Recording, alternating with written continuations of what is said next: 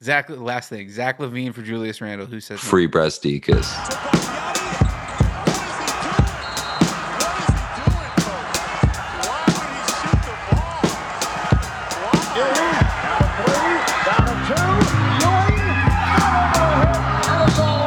Reggie Miller scoring 8 points in the final 32 seconds. Moutier, get to work, kid. And I can tell you from what we've heard, I think we're going to have a very successful offseason when it comes to free agents. Welcome to the Knicks Bait Podcast, home for pretty much the most frustrated Knicks fans. If you're here for that, then we got you, baby.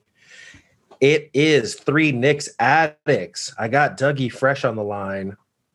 Yo, so I know you guys were wondering about this. I did some research. Zach LaVine is not Jewish, so that probably lowers his trade cost for me to Knox in a second-round pick. That's the most I would give up for him. Also, newsflash, Leon Rose is not black. This whole time I thought he was black, but apparently the Jews and the blacks had a name exchange, and I'm down with it. And we also got D-Boy. What's good? That's a double year for the double tank. Thanks, Devin Booker and Lauri Markkanen. Love it. Love to see the losing keep on going. Final score, Chicago Bulls 110. The New York Knickerbockers 102. Walt Suit, Chicago. Get it? Chicago, Cheetah. No, I'm lame. Okay, we're going to get into quick hits. Quick hits. First real look at a down-to-the-wire game this year. Ouch. Let's give out some flowers. The Austin Rivers Who's Your Daddy Most Valuable Player goes to the Finnish poor man's Porzingis, Lauri Markkanen. He dropped a 30-piece on Julius Randle and hit 6 trays along the way. The Will You Accept This Leon Rose Award for exuding second-round trade value goes to Nerlens Noel, who swatted 5 shots and still found a way to play mediocre defense, finishing at a -11 for the night.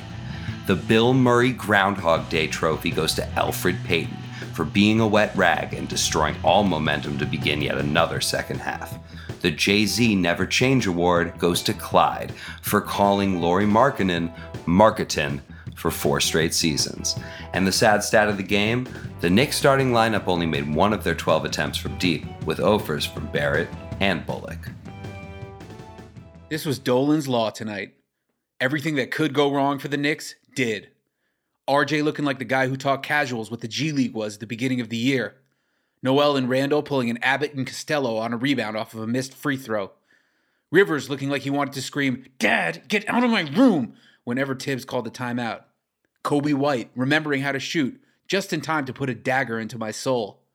And Julius Randle with his one-man version of Swan Lake costing us the game. The sooner we realize that Quickley is our starter and our closer, the sooner we stop making Zach LaVine look as ice cold as the frost blowing off of Lake Michigan. I think I have a migraine. This day in Sad Knicks history, February 1st, 2014, Miami 106, New York 91. The Big Three were looking to go back to back to back. The Knicks just wanted to get back to the feeling of the year before. Neither would get there, but hey, at least we got to witness excellence at the world's most famous arena. Dwayne Wade, top 5 shooting guard all time. LeBron James, arguably the greatest player of all time. Carmelo, always a walking bucket and top 15 scorer of all time, and J.R. Smith, who showed the world that anything is possible. The back door was open. It's very cold in Chicago when you leave the back door open. That was a major issue tonight for the Knicks. The Knicks played their closest game of the season tonight. Randle played well for the entire fourth quarter until it actually mattered. In one 10-second span with less than a minute on the clock, he turned the ball over in one of his patented wild spin moves and then left Zach LaVine wide open on a simple pick and roll to put the game away. That sequence is eerily indicative of a lot of the systemic issues this Knicks team embodies. From Tibbs' unimaginative strategy to riding and dying on point Randle. We learned tonight that when the game is on the line, we are woefully unprepared for the pressure of crunch time. And the reason why is at the very foundation of our beloved new coach and our supposed all-star. Julius Randle is the charging force of our team, and that's the problem. Tibbs is like, I got the defense covered. I'll help us yell at the opponent. I'll make sure that we have effort. Julius Randle's like, yo, I got this. I'm going to get the ball up at the freaking point, and I'm going to try to shake my man all the way to the hoop. It's not a real offense. It's not a real defense. Nothing works. We could pile on Randle, as you both often do all the time, but he's got a major responsibility handling the ball and distributing, and the man he's kicking out to right now is somebody by the name of Rowan Barrett Jr., and this guy was clanking wide open shot after wide open shot. I don't know, he was short on everything, so I don't know if it's the legs or what it was. RJ was not here tonight. He was not present. Let's go to the number 2 most hated man for me, Tom fucking Thibodeau. This dude has Julius Randle and RJ Barrett exhausted, running ragged. For both players, they were playing between 35 and 40 minutes in the final moments of the game. And it showed. Well, this goes back to not having a point guard that'll bring up the ball, set up an offense, and take some of that responsibility off the plate of Julius Randle and RJ Barrett. They have to create every portion of the offense when they're in. And if you had a somewhat competent point guard in there, that goes back to Tibbs' rotations, that would help them. Statistically, the best players in crunch time are Austin Rivers and Immanuel Quickley, because both of them can actually create their own shot and create for others. This team is bereft of talent. Austin Rivers scored 1 point tonight.